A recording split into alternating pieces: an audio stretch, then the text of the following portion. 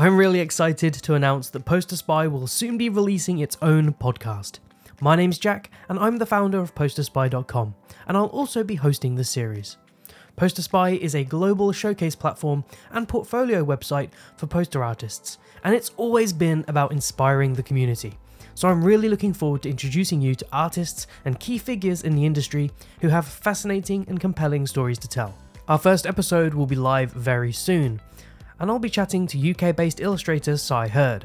Cy has been a freelance illustrator for over a decade. His work is immediately recognisable, with gothic elements often juxtaposed with vibrant, almost neon-style colours, and in that episode, we'll be discussing his current work, handling finances as a freelancer, how he finds new clients, and so much more.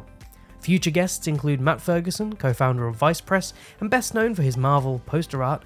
Matt has been producing artwork pretty much non-stop over the past few years, and I'm keen to learn more about his success as an independent illustrator and hear what advice he has to offer.